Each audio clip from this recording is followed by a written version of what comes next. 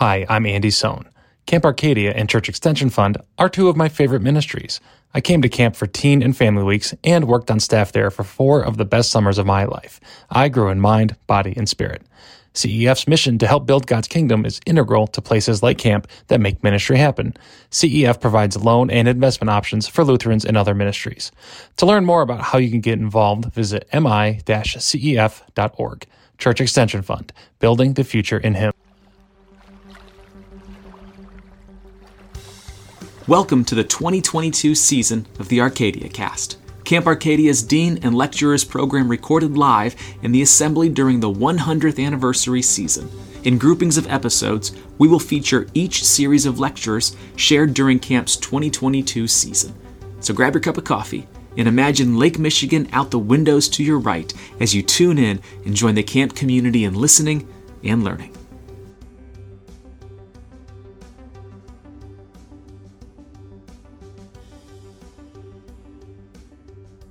So good to have you back this morning. So good to actually see familiar faces now, because I got to know some of you over the last day, got to have some conversations, got to connect with you as human beings, and looking forward to more of those conversations as we go through the rest of the week and after today as well. Lots of wonderful feedback and lots of good questions from you as well. It's my favorite part about camp, is not doing this part, but as much as the processing and the talking afterwards.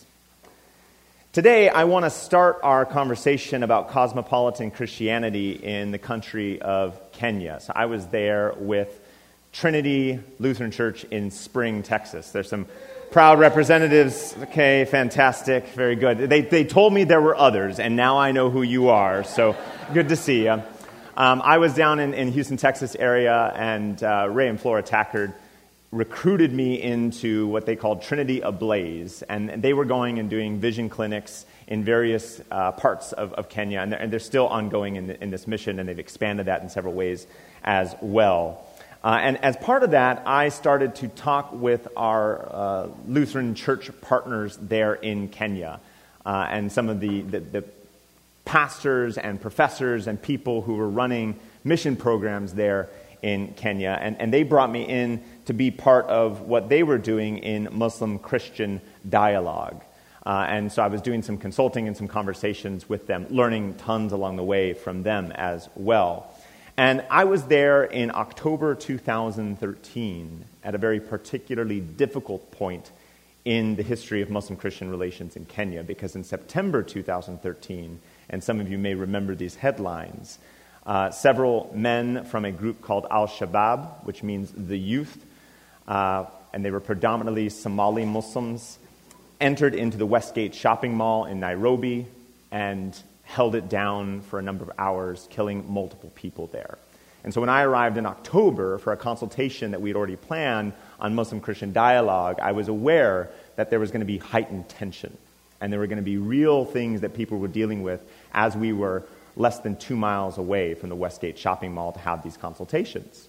And so as I sat down with these pastors and these professors and these leaders of the Lutheran Church, but also other churches in Kenya, to talk about Muslim-Christian dialogue among Christians first before we met with Muslims later, I was doing a lot of listening. I was not doing a lot of talking at that point in time. And I was asking these pastors and these leaders, how do you view Somalis? How do you view Muslims? And there was a lengthy conversation about the history, and Kenya need to understand this, and obviously what happened in September. But one of the things that stood out in that conversation is that they said, we don't really call them Somalis. There's kind of a byword that we use to talk about Somalis. We call them shifta. Shifta. And this was a Kiswahili word that means bandit. And so during the foundation of the modern Kenyan Republic, after the colonial powers were pushed out, and the establishment of a Kenyan national identity, which really didn't exist before because there were various tribes in Kenya, and tribal identity is still extremely important in Kenyan politics. But as Kenyatta was trying to unify the Kenyan people, he needed someone to compare them against. And they said, we Kenyans are civilized, as opposed to people like the Shifta, who are bandits. And so that became part of a national identity and dialogue in Kenya. We are civilized, they are the Shifta, the bandits. And all the pastors and the professors and the leaders that were there in that room, they said, that won't do any longer. Because maybe back then when we were founding the nation of Kenya, the Somalis were over there and the Kenyans were all here. But now here in Nairobi, one of our largest ghettos in the city of Nairobi is made up of 90% Somalis. They live next door. The youth who went into the Westgate shopping mall didn't live in Somalia. They live here in Nairobi, in Kenya. They walk down the road to take over the mall. We have to come up with a new imagination of who these people are and how we deal with them. And so then I asked, well, what's the metaphor you want to use? What's the terminology that you think is best for this moment? And my friend Jacob, whose house I was staying at there in Nairobi, is a very large man, and he leaned back, put his hands on his very large belly, and he said, well, Ken, I'll tell you this. I think the Somalis are our Samaritans. And what he had tapped into was an interesting geographic point, biblical point, right? Chad reminds us, geography matters. And what he was doing here was comparing, again, the Samaritans who were generally from the north above Jerusalem and Judea, and remembering the call that we would go from Jerusalem to Judea to Samaria to the very ends of the earth with the gospel in the book of Acts. This pastor was saying Somalis are different than us. They are not us, just as Samaritans were different than the Jews of Jerusalem and Judea. They had different customs, different practices that were related historically, but had divided over time. So too, he recognized there is difference between us and them, but it is a redeemable difference. It's a difference that can be transformed. It's a relationship that can be transfigured. But as they continued to talk, they said, we also realize that it's a process that's going to take a long time. Now, in 2015, there was a movie came out that was called Watu Wote. And Watu Wote is a fictional retelling of another event of real-life horror in the lives of Kenyans and Somalis. In December 2015, a group of al-Shabaab terrorists stormed a bus headed toward the border with Somalia. And they demanded that the Christian passengers separate for targeted execution. Now, this is a fictional retelling of a real moment.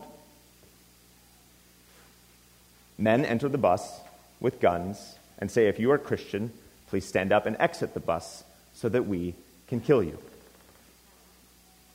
Now, all the Muslim passengers immediately responded, without planning it beforehand, if you want to kill us, then kill us.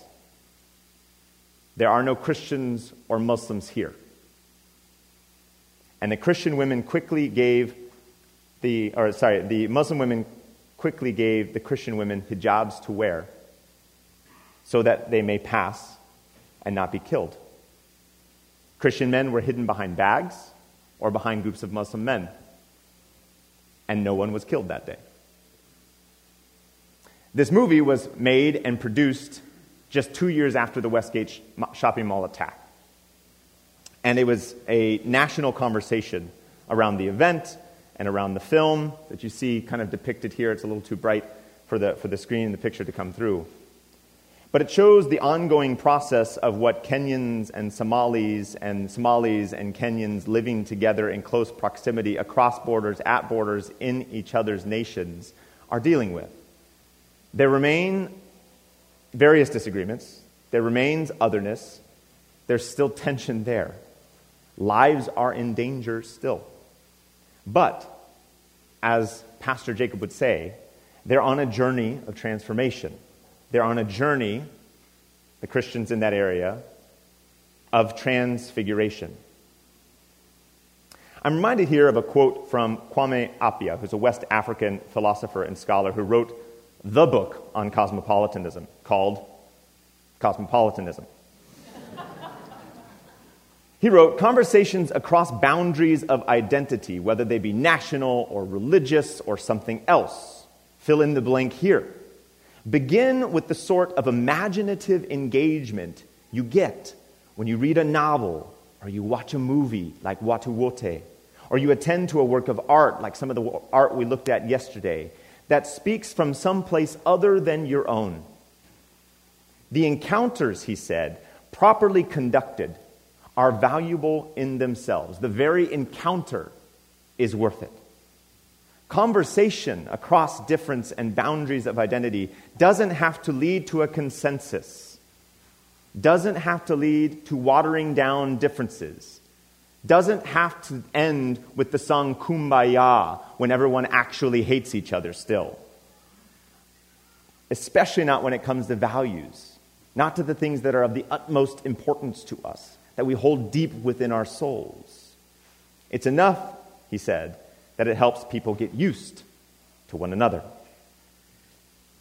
Today we're going to be talking about our cosmopolitan options, or as I have here in the text that may be hard for some of you to read, choices for navigating the cosmopolitanization of the late modern. So yesterday we talked about the cosmopolitanization of the late modern, the fact that you cannot get rid of the other even if you wanted to, and Lord knows you do.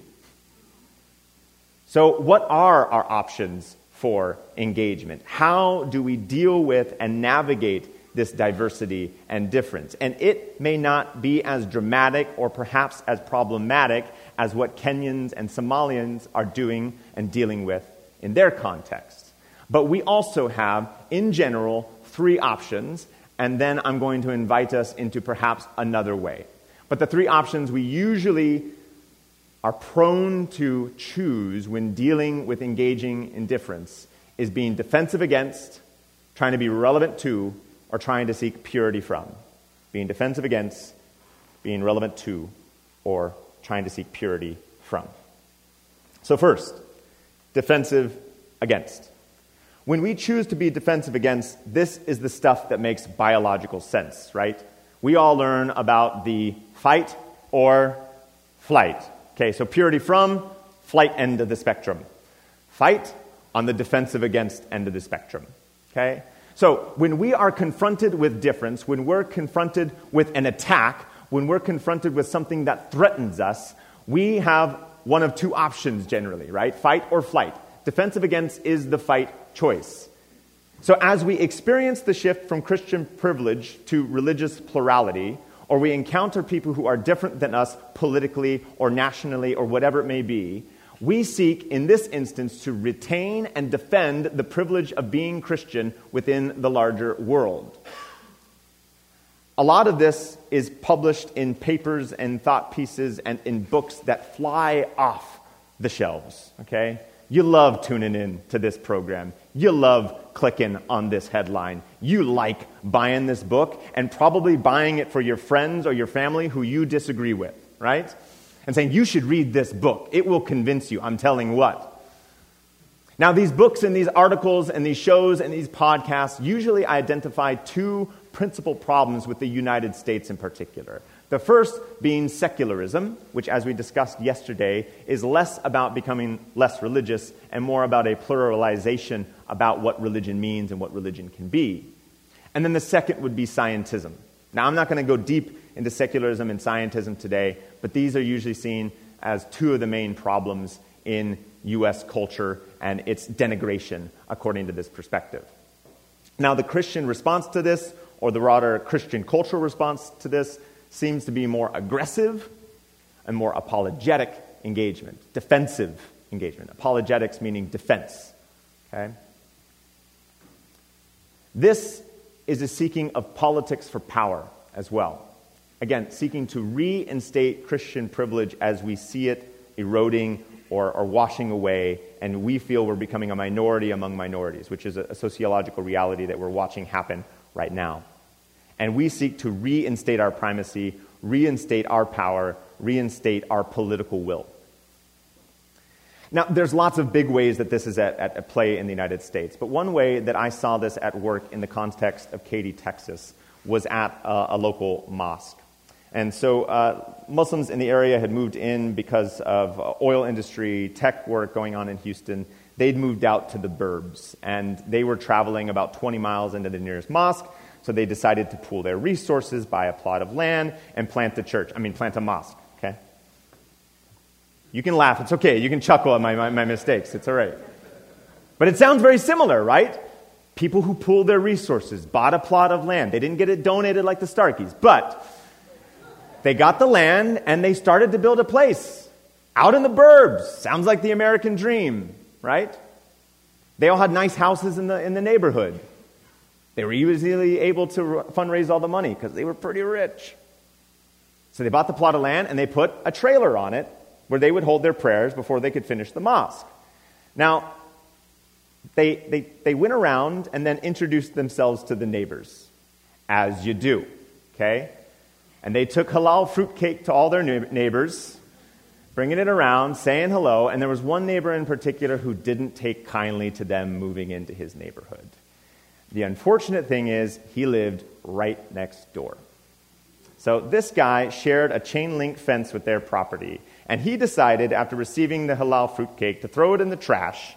And then on Fridays, when Muslims were gathering there for prayers as a community, the equivalent of our Sunday morning, he decided to invite other people in the neighborhood around for pig races right on the chain link fence. Yeah. The unfortunate part is he was a member of a local Christian church. And where he advertised these pig races was at his church. As the old saying goes, they will know we are Christians by our love or by our pig races. This continued for 2 years. They weren't getting the message because they continued to construct the mosque, and so he decided instead to contact other neighbors on each side of the property and put up these signs. I'm sorry the picture's not quite coming through, but he put up these signs on the edge of the property with a cross and a Star of David. And everywhere you looked on the property where they were building the mosque were these signs telling them, you are not welcome here. Now, they built the mosque exists, they bought that guy out. They bought his property for plenty of money, and he left peaceably afterward. There was no kumbaya at the end. But this, for me, is one example of a defensive against. Now, it might be an extreme example, but it is an example of being defensive against the diversity that has literally moved into our neighborhood and seeking to retain and defend the privilege of being Christian within the larger world. Now, another option is to be relevant to.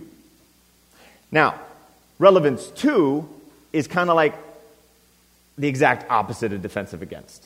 Okay? So, being relevant to is seeking to be connected and remaining relevant to the pressing issues of the day, constantly playing catch up to whatever the newest kind of calling word or calling card is of some progressive cause or cultural touch point. It includes things like social activism and social justice, right? And distinctives are made less or marginal, and differences are downplayed.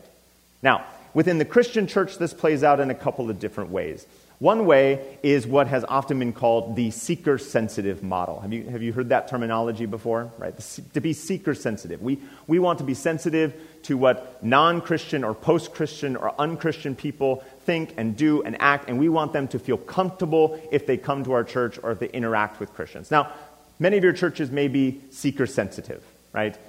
Seeker-sensitive is much broader and bigger within like non-denominational worlds. You could think of like Saddleback Church in Southern California and Rick Warren, the Purpose-Driven Life, right? That's like the quintessential seeker-sensitive church. They even had this character that they would talk about called Saddleback Sam. Have you ever heard of this guy? They literally drew pictures of Saddleback Sam. Like, he'd be wearing cargo pants, he'd have a tucked-in kind of like plaited shirt, he'd have a nice 401k, etc., you know. So they really tried to be seeker-sensitive to Saddleback Sam and remain relevant to who he was. That was their whole point of existence. Get him into church, make him feel safe, make him feel comfortable, let him wear his Hawaiian shirts and cargo pants if he wants to, right? Now, you see this also at work within what some people call ecumenical or mainline churches.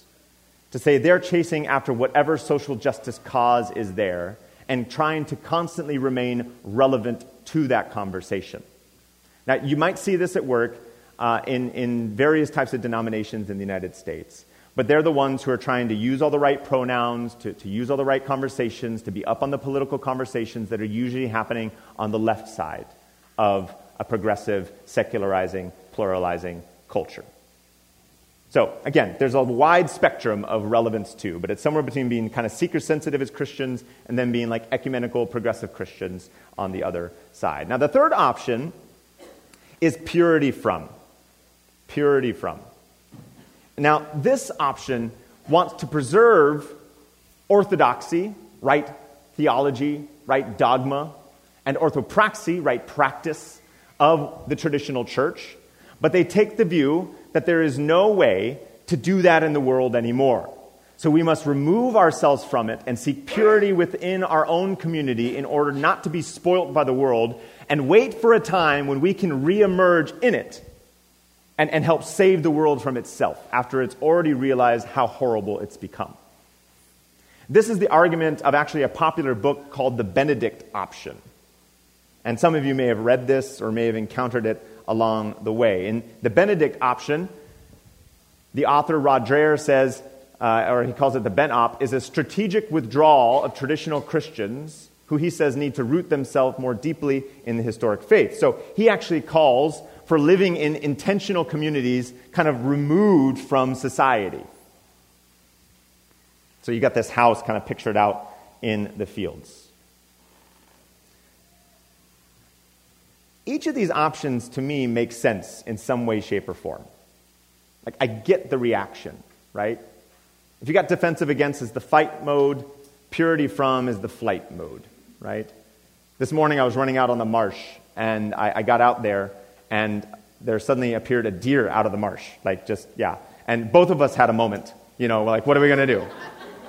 And I went to fisticuffs, okay? And the deer ran away, as they often do. And the deer and I had a journey together because the deer jumped up onto the boardwalk and then continued to run 3/4 of a mile down the boardwalk as I continued to run 3/4 of a mile down the boardwalk. Because on the other side was their little doe.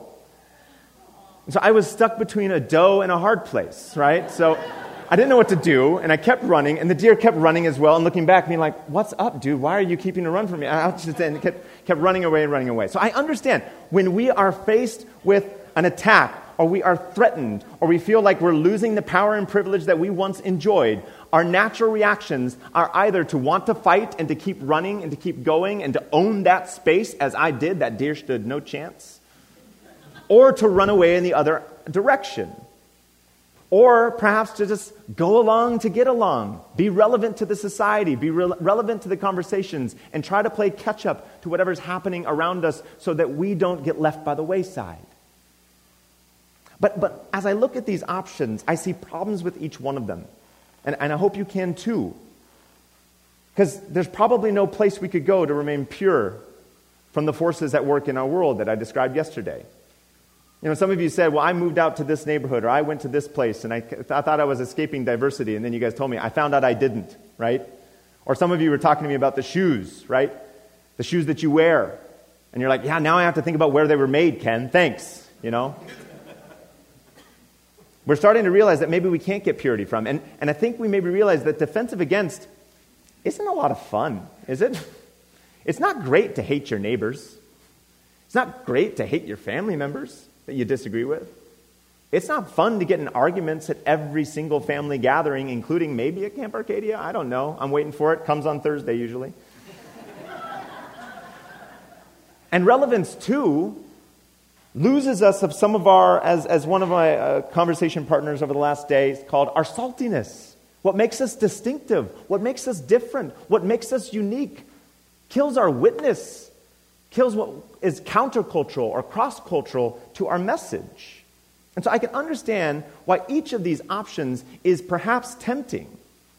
But what I want to talk about this week, and particularly lean into today, is think about what if there is another way forward? What if there's a way where we can deal with the transgression of boundaries, of diversity and difference, and along the way, see ourselves and the diversity and the difference and the difficulties we face because of it transformed or even transfigured in the process? Because the essential problem I see with defensive against or relevance to or purity from is a lack of imagination.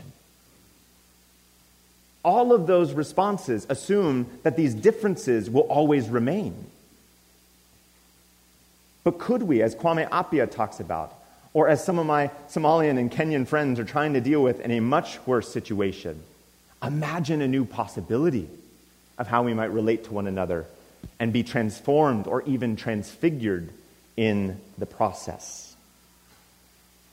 Now, the first step in this process is admitting our fear and admitting our problems and our prejudiced views of the other.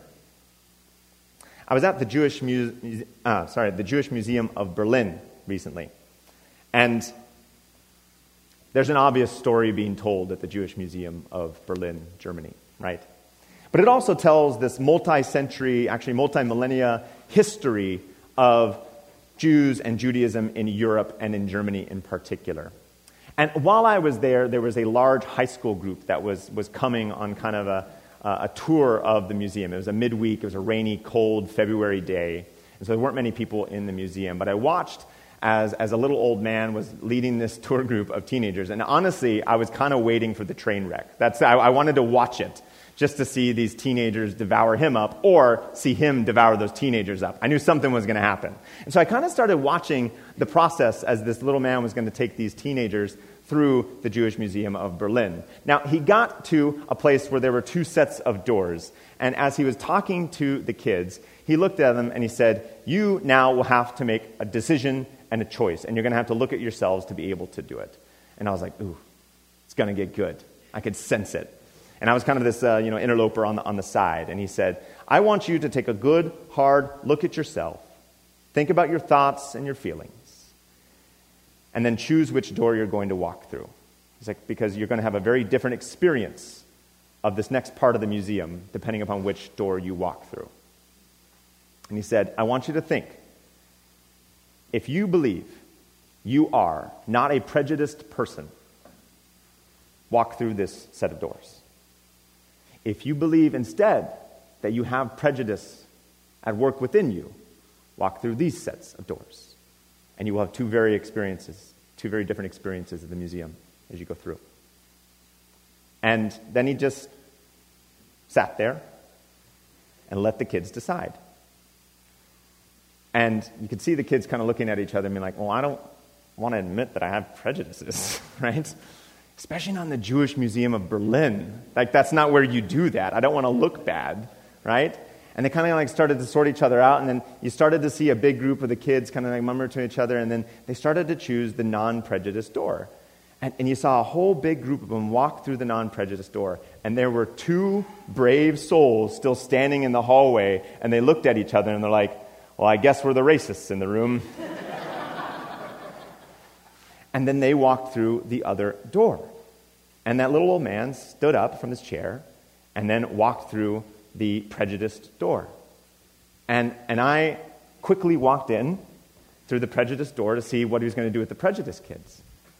And when I got in there, all of the kids were there in the same room. But they were going to have a very different experience of the museum. And the room they stepped into was this one. It's a very dark room filled with heavy metal pieces that look like screaming faces. And it's a representation of the Holocaust. It's a massive, empty, sad, tragic space. And suddenly, those kids were faced with understanding their own prejudice in a way that maybe they never had before. And that little old Jewish man who was leading the tour looked at them and he said, "It's very tempting to walk through museums like this and blame anti-Semitism or prejudice or racism on a certain group of people." He said, "But the first step in understanding what happened during the Holocaust is to understand that we all play a part in prejudice. We all have prejudice.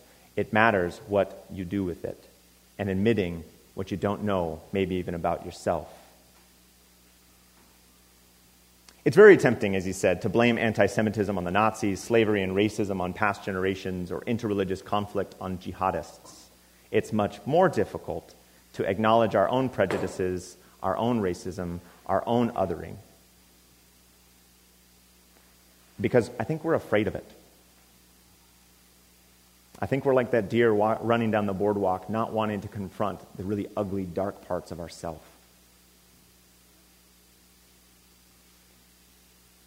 I get to lead liturgy when people allow me to be a pastor these days. And my favorite part of the liturgy, if I'm being honest, is confession. And the absolution that comes afterwards. They're paired together.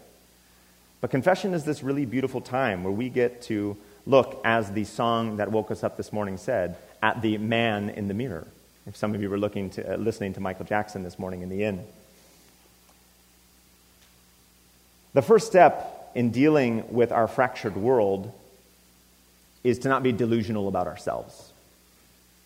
The first step in living in our fractured world is to not be delusional about ourselves.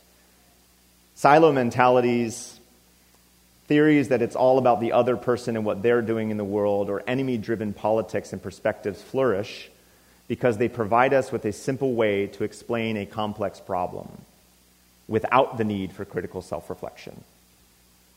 And so we must start with critical self-reflection. We must start with dealing with the complexity of our own prejudiced selves. We do it all the time, folks. We look at complex problems all the time. I've been talking to many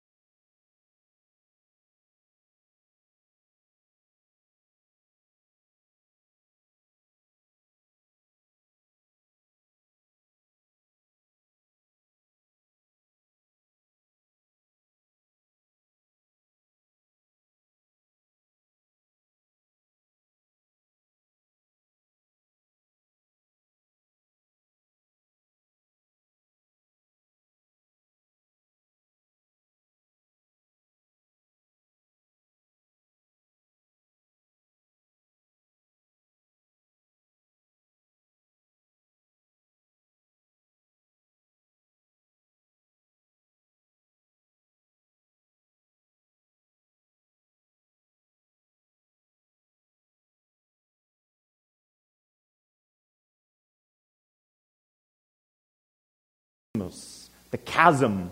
And even some talked about a hole at the bottom of the Sea of Galilee where perhaps they would descend, just like the portal to the gate of Hades that Chad was talking about earlier. And so as they're heading to the other side, the place where good Jewish boys were not supposed to go, what happens as they're in the boat? A storm hits.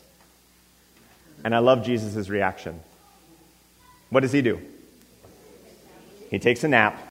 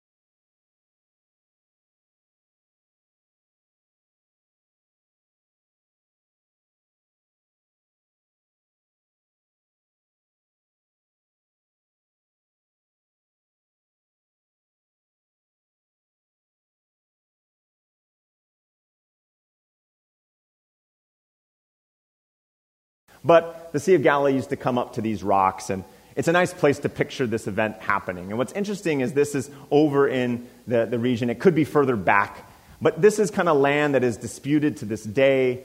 The actual town that they believe is Gadara, or the land of the Gadarenes, as we hear about it in the Gospel of Matthew, where this event took place, is in disputed territory to this day. And Paula and our dear friend Muhammad were there on the Jordanian side of this kind of disputed territory between Israel and Palestine and Jordan and Syria. And we were at an archaeological site called Qais. And Muhammad is a Palestinian Muslim who lives in Jordan.